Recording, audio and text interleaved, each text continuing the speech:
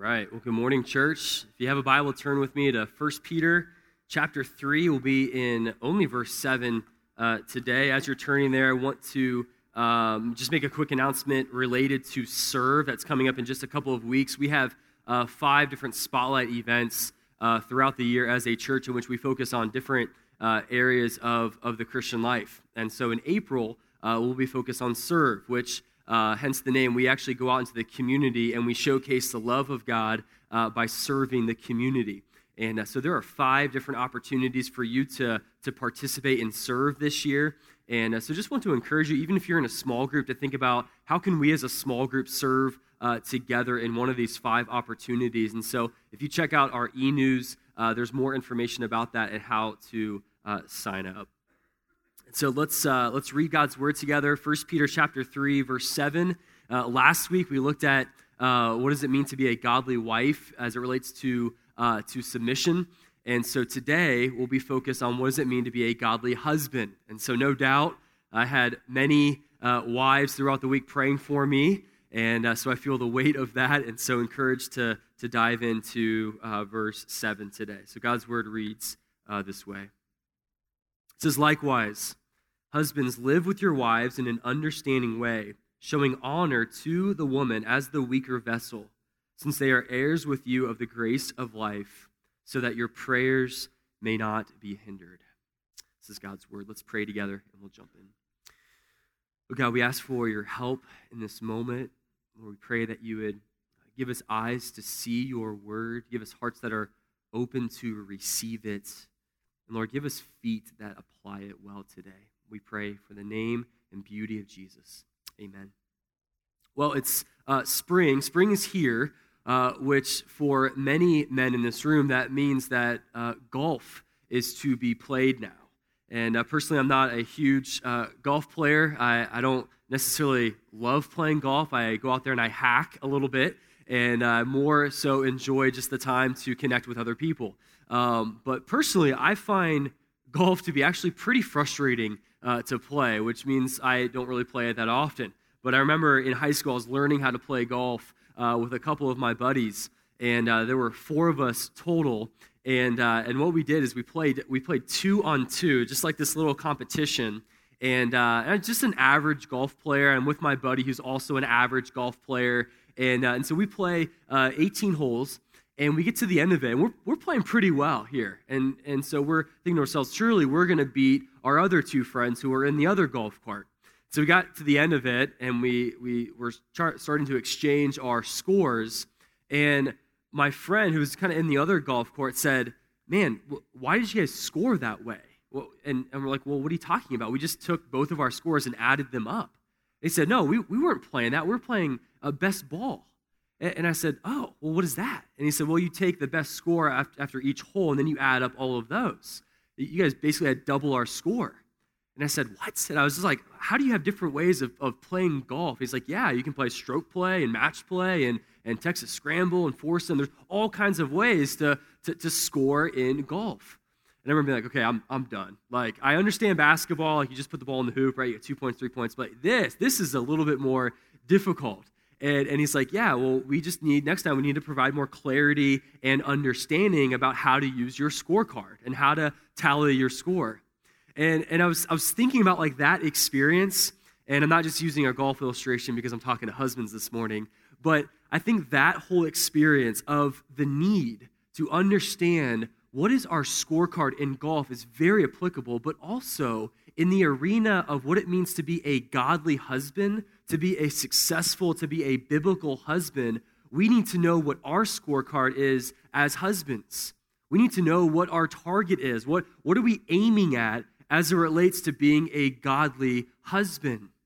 That I would argue that I think there are more husbands that know how to tally their score on the golf course, and yet not nearly enough husbands who know how to keep score with what it means to be a godly husband. And so this morning, I want to look at this idea that Peter presents to us of what it means to be a godly husband. What is our scorecard? Because part of my fear as I think about Christian marriages and I think about the role of a godly husband is that I think that we're far too easily influenced by the world. that the world would say that to be a successful husband, that we need to provide for our families, we need to put a roof over their heads, we need to make sure that our kids get in the best schools, that we need to make sure that we go on the best family vacations, and maybe go to church every once in a while. And if you do all of those things, then you're doing well as a husband. And yet I would argue that if that's your scorecard, you're missing some of the most important and foundational aspects of what it means to be a godly husband, things that Peter addresses in chapter 3, verse 7. So my aim today is to provide more clarity, to provide a better understanding for us as husbands of what it means to be a godly husband. And I want to challenge those of you who are single, that maybe you're here and you're a single man. I just want to challenge you just to take a lot of notes today, just to take this information and just to chew on it, digest over it, because this is your target if and when the Lord chooses to bless you with a woman that you can call your wife. But this is something to aim for, to start now, to become a godly man, a holy man, so that you don't just wake up one morning and you're starting to live this, but you've been putting forth the effort years in advance. If you're here this morning and you're a single woman, I want to challenge you and encourage you not to settle just because you're alone. That to view this scorecard that I'm going to unpack this morning as non-negotiables to look for in a man as you date and as you pursue other guys. But to take this sermon and to, again, write down notes and to think about, do you think through the lens of this scorecard when you're talking to other guys and dating other guys?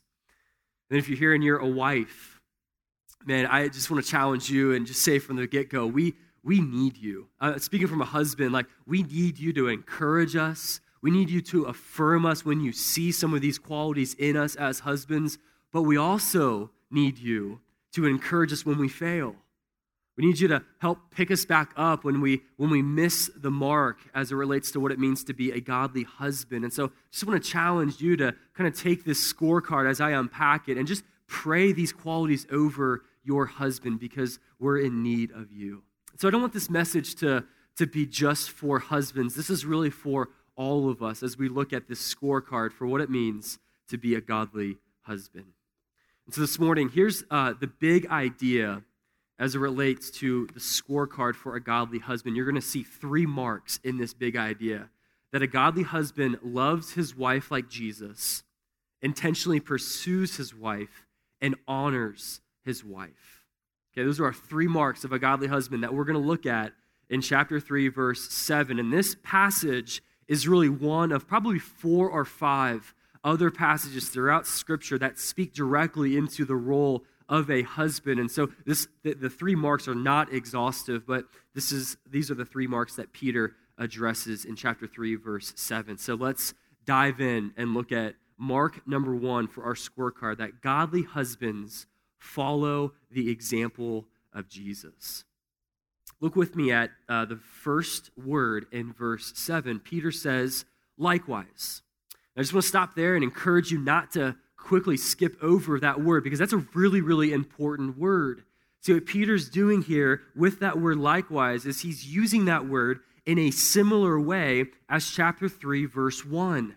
That Peter is grounding our passage in what precedes our passage, specifically in chapter 2, verses 21 through 25. That Peter is saying, look, husbands, your role is to mirror the role of Jesus as Jesus loves the church. That he says in chapter 2, verse 21, he says, for to this you have been called, because Christ also suffered for you, leaving you an example so that you might follow in his steps. So again, Peter is grounding verse 7 in the example of Jesus. Now, what example did Jesus leave us as husbands, and how does that impact how we love our wives? Well, the example that Jesus set was to love the church. The way that he loves the church and continues to love the church, we as husbands are to love our wives in the same way. That Paul unpacks that notion in Ephesians chapter 5, verse 25 through 30. He says, husbands, love your wives as Christ loved the church and did what? He gave himself up for her. And so Paul says for us as husbands that our standard, what we are to aim for, is the example of Jesus, who literally died for the church. Okay, so husbands, our standard for what it means to love and lead our wives is not what our friends are doing with their wives. It's not what our coworkers are doing with their wives. It's not even what your father did with your mother. It's not how the world depicts what a husband is to do with their wife. Our standard for what it means to be a godly husband is to follow the example of Jesus. And what we see Jesus doing with the church is he literally died for the church, and we as husbands are to do the same for our wives. Now, husbands, you may hear that and say, well, yeah, I know that. Like, I've heard that I'm supposed to love my wife as Christ loves the church. But just stop and think about that for a moment. Like, that is unbelievable. Like, that standard that I'm to die to myself every day for the flourishing of my wife, that is a daunting task. Like, I know last week, like, another daunting task for wives to submit to imperfect men. Like, that is really, really hard. This is really hard as well. That husbands, you are to die to yourself daily, to die to your selfishness, to die to a me-centered living, to die to a sense of entitlement, or that voice that says that everything needs to revolve around you. So husbands, as we think about what it means to love our wives and follow the example of Jesus, it means dying daily. And there's no way to explain it in any other way but to die to yourself for the betterment of your wife. Now, I love how C.S. Lewis explains the role of a husband in the context of a marriage. He talks about how the husband is the head of the wife as Christ is the head of the church. And he says because that's true, husbands get to wear the crown. But then he says the crown is actually made up of thorns. And C.S. Lewis is referring to the crown of thorns that Jesus wore in John chapter 19 before he died. And so C.S. Lewis's point is, hey, husbands, we have a role as leaders within the home, that we have authority that God has given us as heads over our wives, but not to use that authority to cater to ourselves, but we use that authority in order to die to ourselves, to love our wives unconditionally. I remember trying to understand this notion early on in my relationship with Lindsay, my wife. We were engaged at the time, and we were going through premarital counseling. And the couple that was counseling us went over this very principle in Ephesians 5 of husbands are to lead and love their wives, and wives are to respect and submit to their husbands. And I remember driving Lindsay back to her dorm, and we were talking about our counseling session. And I remember turning to her and asking her a question that, husbands, I do not recommend asking your spouse, but I remember turning to her and saying, Lindsay, when we get married, are you going to obey me? And there was kind of this awkward silence, like, what is she thinking about? Like, of course, she should say yes immediately, right? Well, I'm not going to tell you what she said in response, but trust me, we had a really good discussion on that way home, full of leading and submitting. It was awesome. But with that, my point is that husbands, if you have to ask your wife to follow you or demand her to follow you, chances are you're probably not leading well. That if you have to ask your wife to submit to you, it's probably more of a reflection upon your leadership than her heart. And so for us as husbands, we are to lead by dying to ourselves and loving our wives unconditionally so that our wives can then follow our leadership as we set the pace in the marriage. I do a lot of counseling with married couples, and inevitably I always kind of remind the couple of this cycle that should take place, this endless cycle of the husbands loving their wives and the wives respecting their husbands, just this constant, endless cycle. And really healthy marriages have really good momentum of loving and then respecting, loving and respecting. And yet almost every couple asks me the question, well, which one comes first? Does the wife respect the husband first, or does the husband love the wife first? I say, well, what example does Jesus and the church set? And they said, well, sounds like Jesus loved the church first. And I said, exactly. So husbands, you set the pace. You, in order to create this healthy cycle, your role is to love your wife unconditionally by dying to yourself so that then creates an opportunity for them to respect and follow you. So part of our job description, husbands, is to conduct our living in such a way that our wives know that they are loved and lovable, that we're instilling more and more confidence in our wives, that our hearts, our eyes, our minds are reserved for her and her alone as we cherish and we value them. So husbands, how are you doing with this first mark? Do you have a posture of constant dying to yourself in your marriage? Are there areas of your life that you need to die to, that you need to put on the cross in your life in order to better love your spouse?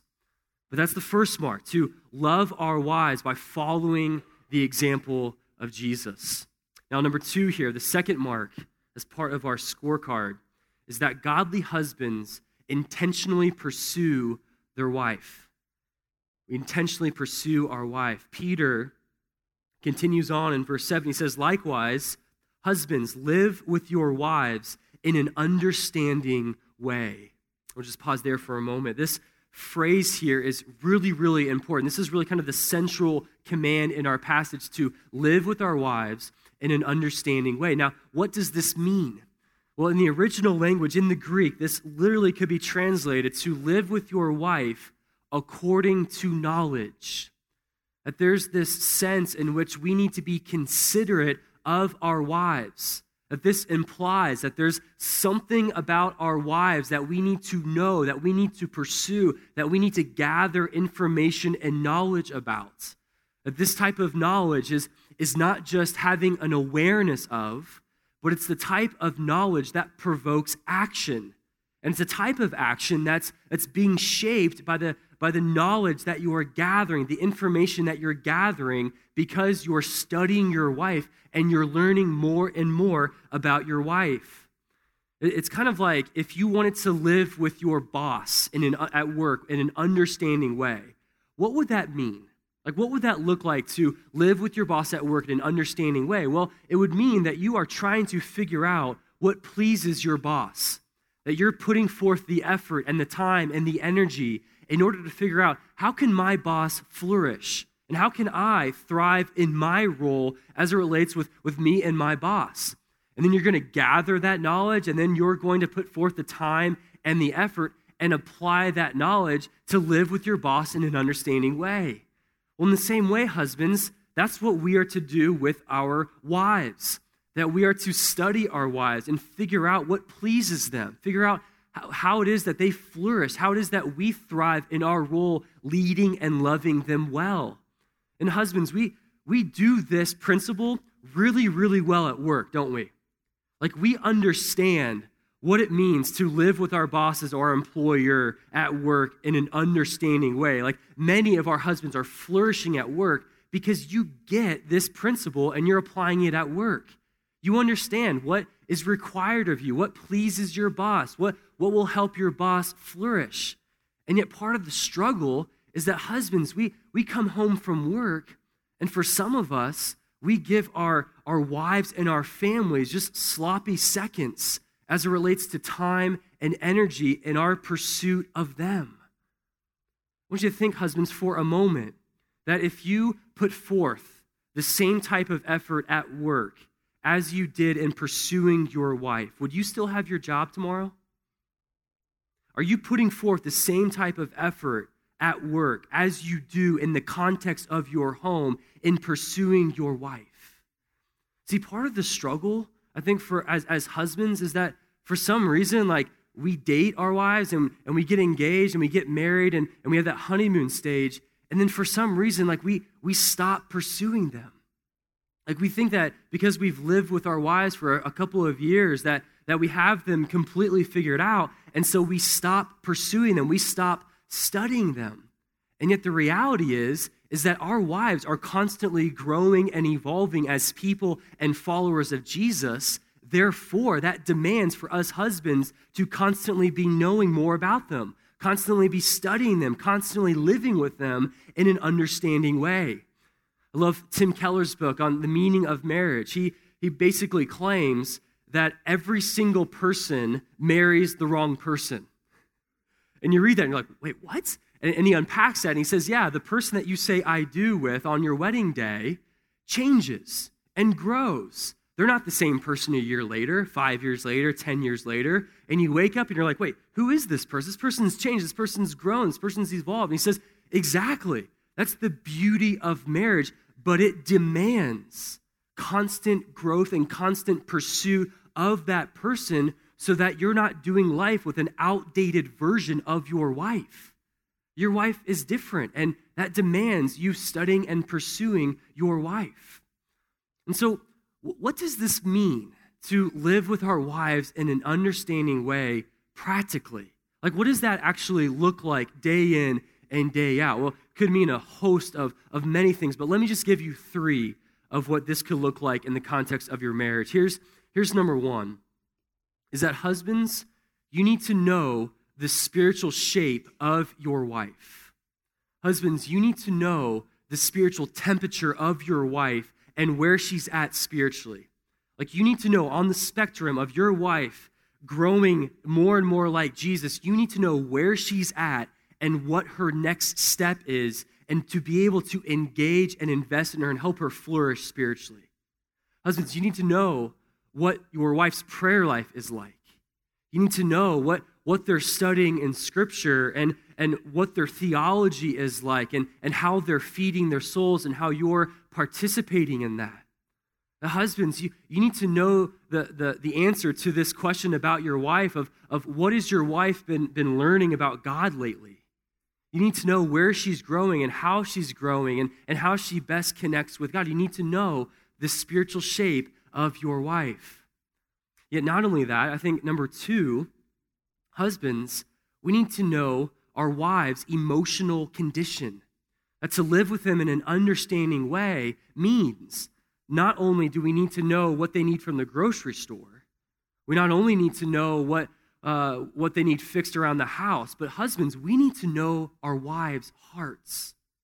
And we need to know not just when their car needs an oil change, but we need to know our wives' burdens, what their joys are, what condition their love tank is, if their love tank needs to be filled up. We need to know our wives' fears and insecurities. We need to know their anxieties or what relationships and friendships are in their lives and how the culture is impacting their hearts. Husbands, you need to have an awareness of not just on the surface of your wife, but beneath the surface and what's going on in here.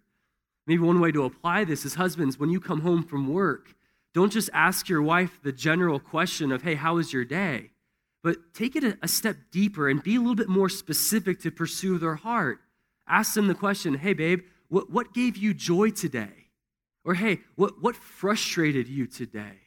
Or, where did you see God at work today? Just take it a step deeper where they can feel and they know that you're pursuing their hearts.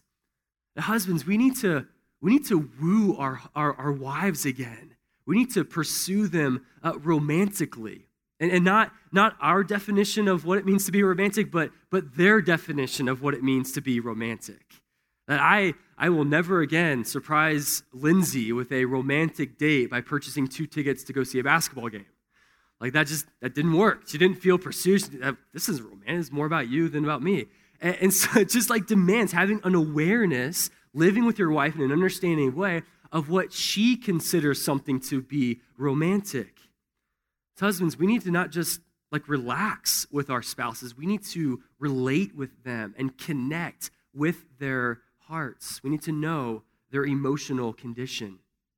And number 3 here, we need to know how to best communicate with our wives. We know how to communicate with them. What I mean by that is not just knowing what to say, but knowing when and how to say it. Right? And that demands having an understanding of our wives. It demands knowing what type of tone, what type of posture to use in a given moment. That if you're trying to have these deep and important discussions at 9 p.m. at night, and your wife is like falling asleep because she's tired from working or chasing the kids all day, or she's getting chippy with you, then usually it's not the best time to connect with your wife about something deep and important. You need to know that. You need to apply that in how you communicate best with your wife. And as it relates to conflict resolutions, husbands, we need to fight fair. That your marriage may not be free of tension or healthy marital discussions, but you need to be able to die to yourself in those moments and know how to communicate best with your wife. You need to kind of adopt the question in the heat of the moment and ask your wife, hey, honey, I'm hearing you say this, and that's frustrating you because of that. And now, is that accurate? You need to be able to kind of, in the heat of the moment, just press pause and not just unload on your wife, but live with her in an understanding way and ask questions and pursue her heart. I think one of the best ways that you know that you're living out this verse of living with your wife in an understanding way is how well your conflict resolution is going. And it's not being free of tension and free of those healthy debates or discussions, but how do you resolve it? And husbands, you take the lead in that way. Remember our first year of marriage, I was interning at a church, and it's first year of ministry, first year of marriage, and I had a mentor and an accountability partner who was trying to speak into my marriage, making sure that we were starting out on the right foot. And he was asking me all kinds of questions about this verse and what that looked like in the context of me as a husband. I remember him asking me, so how do you guys like spiritually connect? Like, what does that look like for you guys? And I remember explaining it to him. I said, well, I take the Bible and I choose kind of a chapter. I read the chapter to Lindsay, and then I just start talking about it for about 5, 6, 7, 10 minutes. And he said, wait, you do what? And I said, well, yeah, I just open the Bible, I read it, and I just start talking, and I explain it to her. And he said, wait, so are you preaching to your wife? Is that how you spiritually connect? And I said, well, I'm not using illustrations or a poem. Like, it's not a sermon. And he said, no, that sounds like you're preaching. So, Chris, let me just give you some advice. And he literally said this. He said, Chris, you need to shut up. You need to shut up, and you just need to ask your wife questions. You need to point her to the text, but ask her questions and listen. And that was one of the best pieces of advice early on in our marriage, because I was getting into this habit of going through seminary, learning all kinds of things about the Bible, and assuming that my role as a leader is just to dump information and knowledge upon my wife and just transfer it that way. And I was violating this phrase of living with her in an understanding way of what does it look like to spiritually connect, and how best might Lindsay absorb theology and the Word. And so I remember just taking that. I'm still growing in that area. But husbands, we need to know what it looks like to best communicate with our spouses. And look, there's a host of other areas that we could apply this phrase to. But I think what Peter is driving at, I think what he's saying is husbands, don't view your wife as an equation to solve, but view your wife as a novel to read and to immerse yourself into and to cherish every phrase that you're observing in your wife. Don't view your wife as someone to solve, but view her as someone to cherish and to invest yourself and to study and to learn more and more about as she continues to grow and as she continues to evolve into Christ-likeness. Look, husbands, there's nothing more important in our lives besides our relationship with the Lord than our pursuit of our wives. That any man can treat their wife in a disrespectful way, in a condescending way, or to be a couch potato. Any guy can do that. But it takes a real man, a man full of courage, who is living a godly life, who is pursuing their wife. And husbands, we need to meet that mark and hit that mark on a daily basis to live with our wives in an understanding way. Number 3 here, the third mark of a godly husband, as we think about what our scorecard is to honor our wife. Honor our wife. So not only to follow the example of Jesus, to love our wives as Christ loves the church, not only intentionally pursuing them, but number 3 here is to show our wives honor. So look at verse 7 with me. Peter says, look, husbands, showing honor to the woman as the weaker vessel. Now, before we get into more practically of what it means to honor our wives, what does Peter mean here by calling the woman a weaker vessel? Well, some understand this to mean that women are inferior intellectually, or some might take this meaning that women are inferior spiritually or emotionally. And yet, I don't think that's what Peter is driving at here. I think Peter, what he's doing is he's making a general statement about all women, that women are weaker physically. That Peter doesn't use the Greek word for wife in that phrase. He uses the Greek word for women, that this is true of all women, that they are generally weaker physically than husbands. Look, we know this can't mean spiritually weaker. Galatians 3, Paul talks about how there's no Jew or Greek, there's no slave or free, there's no male or female, but we're all one in Christ. We're all equal spiritually. This doesn't mean that women are inferior intellectually. Like, that would be untrue of even my own marriage. Lindsay's way smarter than me. Can't mean that. I think what Peter is getting at here is that the way that God has designed men and women is fundamentally different physically.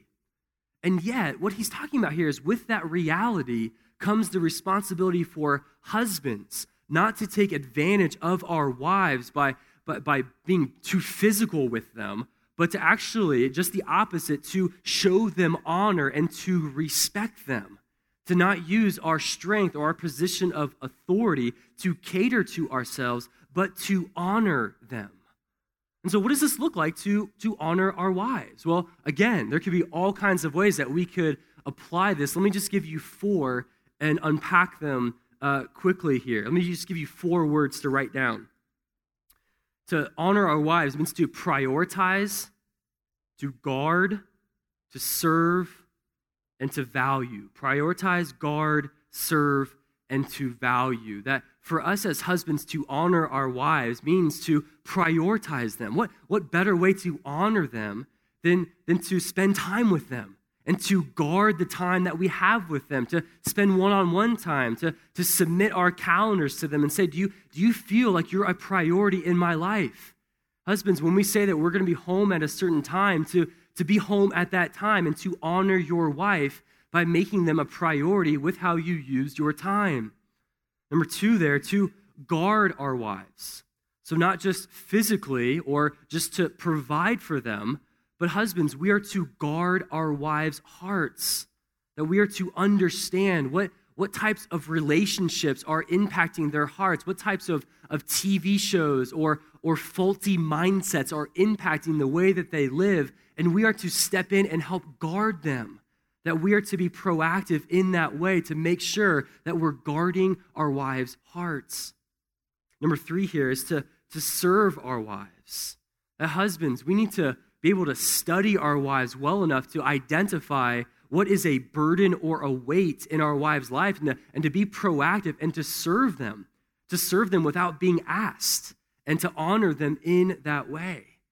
And then number 4 here, to value them. This is a great way to honor our wives, to affirm them and to encourage them. It's just a phenomenal way to honor them. And husbands, be specific as you encourage and as you affirm your wife. That not just to say that this is beautiful in our wives' lives, but to be specific.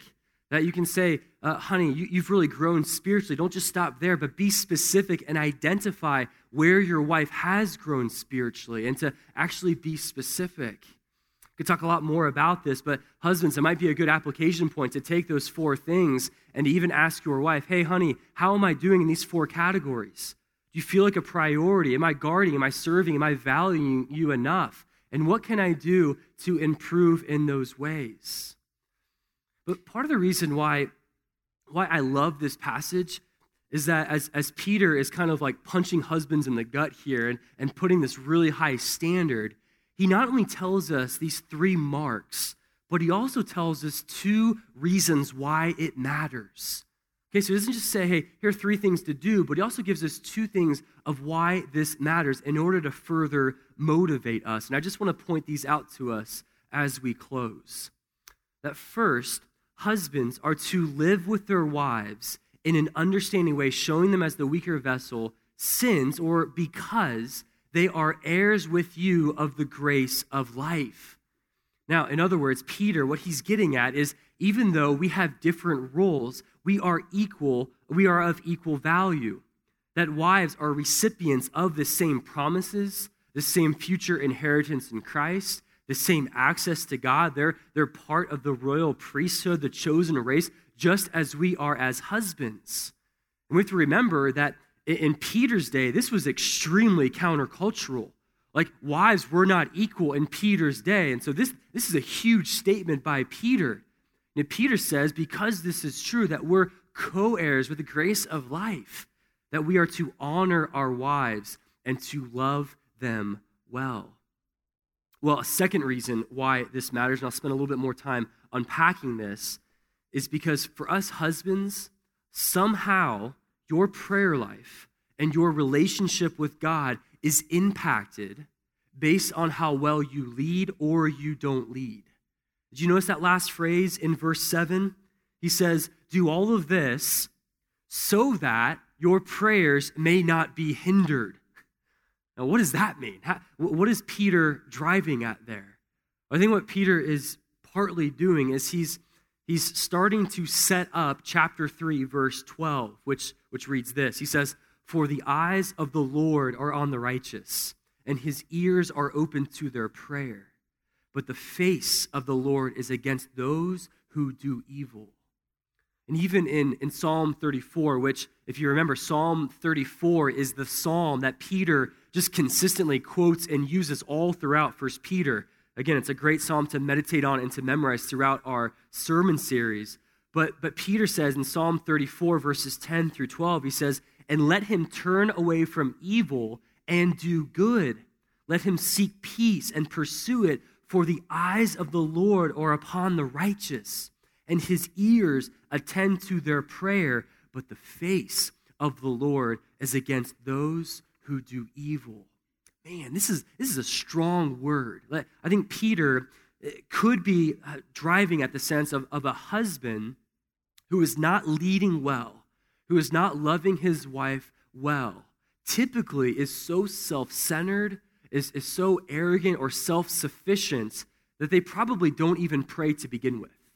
They probably don't even spend the time seeking the Lord in prayer, and so their prayers are hindered. I think that's part of what he's getting at, but I think mainly what Peter is driving at here is Peter is laying down a warning that God is not interested in the prayers of a husband who is not loving his wife well due to his lack of righteousness. I think the reason he's driving at that because it fits the context with 1 Peter 3:12 and Psalm 34. That you could look at it this way, that praying not only helps us live rightly, but living rightly also helps us pray. That God has appointed a way for us to live which actually will help us pray. That there are ways to live that hinder our prayers, and there are ways to live that help our prayers. Or, if you like it better, this is how Wayne Grudem unpacks this meaning. He says, so concerned is God that Christian husbands live in an understanding and loving way with their wives that he interrupts his relationship with them when they are not doing so. That no Christian husband should presume to think that any spiritual good will be accomplished by his life without an effective ministry of prayer. And no husband may expect an effective prayer life unless he lives with his wife in an understanding way, showing honor to her. Now, there is a way that we are to live with our wives that actually frees our prayers and helps empower our spiritual impact. And yet, there's also a way to live with our wives that can jam our prayers and ruin our spiritual impacts. Look, the reality is that there are some of us in this room as husbands, we hear that and it doesn't really bother some of us. We hear that call and we're like, okay, so if I don't live with my wife in an understanding way, my prayers are going to be hindered. Well, it doesn't really matter to me. And the reason for that is because for some of us in this room, you don't really pray all that often. And so this doesn't really hit you hard. And yet maybe others of us in this room, this really bothers you. This bothers you a lot because that means that you've been praying for that new job or an increase financially or that new boat or that new toy, that new car. And so you're thinking, no, I don't want my prayers to be hindered. I want God to give me my list that I give him when I pray. And look, that's not what Peter's driving at here. He's not saying that the prayers of when you ask for a job are going to be hindered. What Peter is driving at is God is saying, if you don't love your wife well, you are on your own spiritually. That my ear is no longer bent down to hear you. I'm turning away. The reason why that matters is because if your prayers are being hindered, husbands, that means that you're not connecting with God. And that means that God is going to start to feel distant in your life. That's going to mean that God is going to feel like he's not real. And so the call here is to turn and make sure that we're loving our wives well. And the reality is that for some husbands in this room, you know exactly what that feels like to have your prayers hindered. You know exactly what that's like to almost feel spiritually naked and alone, to not get anything out of the word, to not get anything out of worship because you've gone through a season where you haven't loved your wife well. And maybe you're in that season now where you feel like God has left you and you've been blaming God for God feeling distant. And yet this passage is saying that if you feel spiritually weak as a husband, that it's because you've been living up to the wrong scorecard as a Christian husband. And so maybe even in this moment, the Lord is prompting something in you as a husband to step up your game so that might revive you spiritually as it relates to loving your wife well. And look, there is nothing that we need more than godly and holy husbands who are loving their wives well. I remember reading a statistic this past week that if you look at a family where no one is a Christian yet, and if a child is the first person to become a Christian in the family, then there's only a 3% chance that the rest of the family will become a Christian as well. But when you take the father, you take the husband, if the husband is the first person to become a Christian, then there is a 90% chance that the rest of the people in his family will also become a Christian as well. So husbands, look at me for a moment. Look, don't allow anything or anyone to rob you or belittle the God-given influence that you have been given to lead well in your family. Don't allow the enemy, don't allow your past failures to rob you of that influence that God has given you. Don't allow your insecurities. Don't allow feeling intimidated because your wife is smarter than you, because just a hint, they're all smarter than us. But understand what influence the Lord has given you, what authority, what leadership he has given you as a gift, and don't believe the lie that you are not influential in the context of your family. Look, husbands, we need you.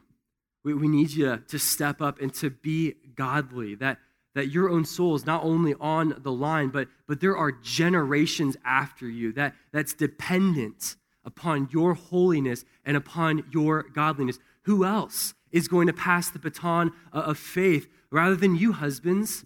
Looking at your children, who's going to pass the baton of faith to them if it's not you? Look, there are generations and generations that hinge on your ability to be a gospel or to be a godly husband. And to be a godly husband not only impacts your marriage and your family and the community and the church, but it impacts generations to come. And look, husbands, you have been given everything you need to live this out in the gospel. Everything you need is found in the power of the gospel, because this is what the gospel declares. Here's some bad news first. The gospel declares is that God's standard of perfection and acceptance is so perfect and so high that no one reaches it. That's the bad news. Okay? No one hits that mark. And yet the good news is that Jesus Christ, 2,000 years ago, came, He lived a perfect, obedient life. He got up on a cross and he died for our sins. And so how are we accepted before God? How does God look at us, and how do we reach that standard of perfection? It's by uniting ourselves to Christ by faith, not by our own works.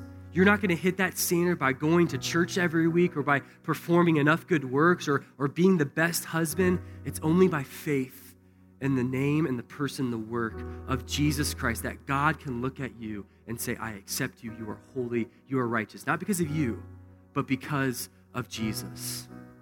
Look, husbands, the gospel not only saves you, but the gospel empowers you to actually live this out. And maybe you're looking at these 3 marks, you're looking at this scorecard of what it means to be a godly husband, and you've been falling short time and time again. Is it because you're relying on your own strength? Is it because you're looking at a different scorecard of the world rather than this one? Let me just remind you that through the power of the gospel, you have the living God living in you, empowering you for everything that you need for a life of godliness. So husbands, we need you. Your wife needs you. Your family needs you. Generations to come needs you. And so look, today and even last week, wives, you guys got hit hard last week. Like, just pastorally, like, this is an extremely convicting area of our lives when we look at our marriages. Man, I just spent all week with this. The Lord just whipped me up and convicted me. And so part of my desire for this morning is that we would just declare our dependency upon God in prayer. And so what I want to do, we've got a couple songs to sing to close today. I just want to view this area, calling it kind of the pit, just for you and your spouse, just to come down during these songs and just hit the floor and just pray and just cry out to the Lord together as a married couple and say, God, we need you. God, we can't live up to this standard on our own. We need your grace. We need your strength. We need your forgiveness because of the times that we fail. So look, I want to challenge you and encourage you. There's nothing holy or special about this place down here, but just to symbolically, as we sing these songs, just to stand up and just to come down to this front and just to cry out to the Lord and say, God, we need you. Like, this isn't just reserved for marriages that are about to fail or on the rocks. It could be that. But this is really for all of us, that all of us have steps to grow, and we need prayer. We need God to intercede and to give us the grace in order to live this out. So I'm going to pray, and then we're going to sing the last couple of songs. I just encourage you, invite you just to come down with your spouse and just to pray and seek the Lord out. So let's pray together. God, we just commit these moments to you. Lord, what a daunting task that you have given us, and as a husband and even as a wife. God, we cannot do this on our own. God, we see marriages after marriages who are falling apart because they have looked inward. They've looked to their own strength, their own ability, their own wants and needs. And God, we declare that as a Christian marriage, Lord, we want to look to you because you have designed marriage to be a visible icon of the gospel of Jesus Christ. So God, help us to live that out. Lord, I pray that you would free us up even in this moment to just seek your heart out, God. I pray that your spirit would just be unleashed in this room to move us in that way. I pray this in his name.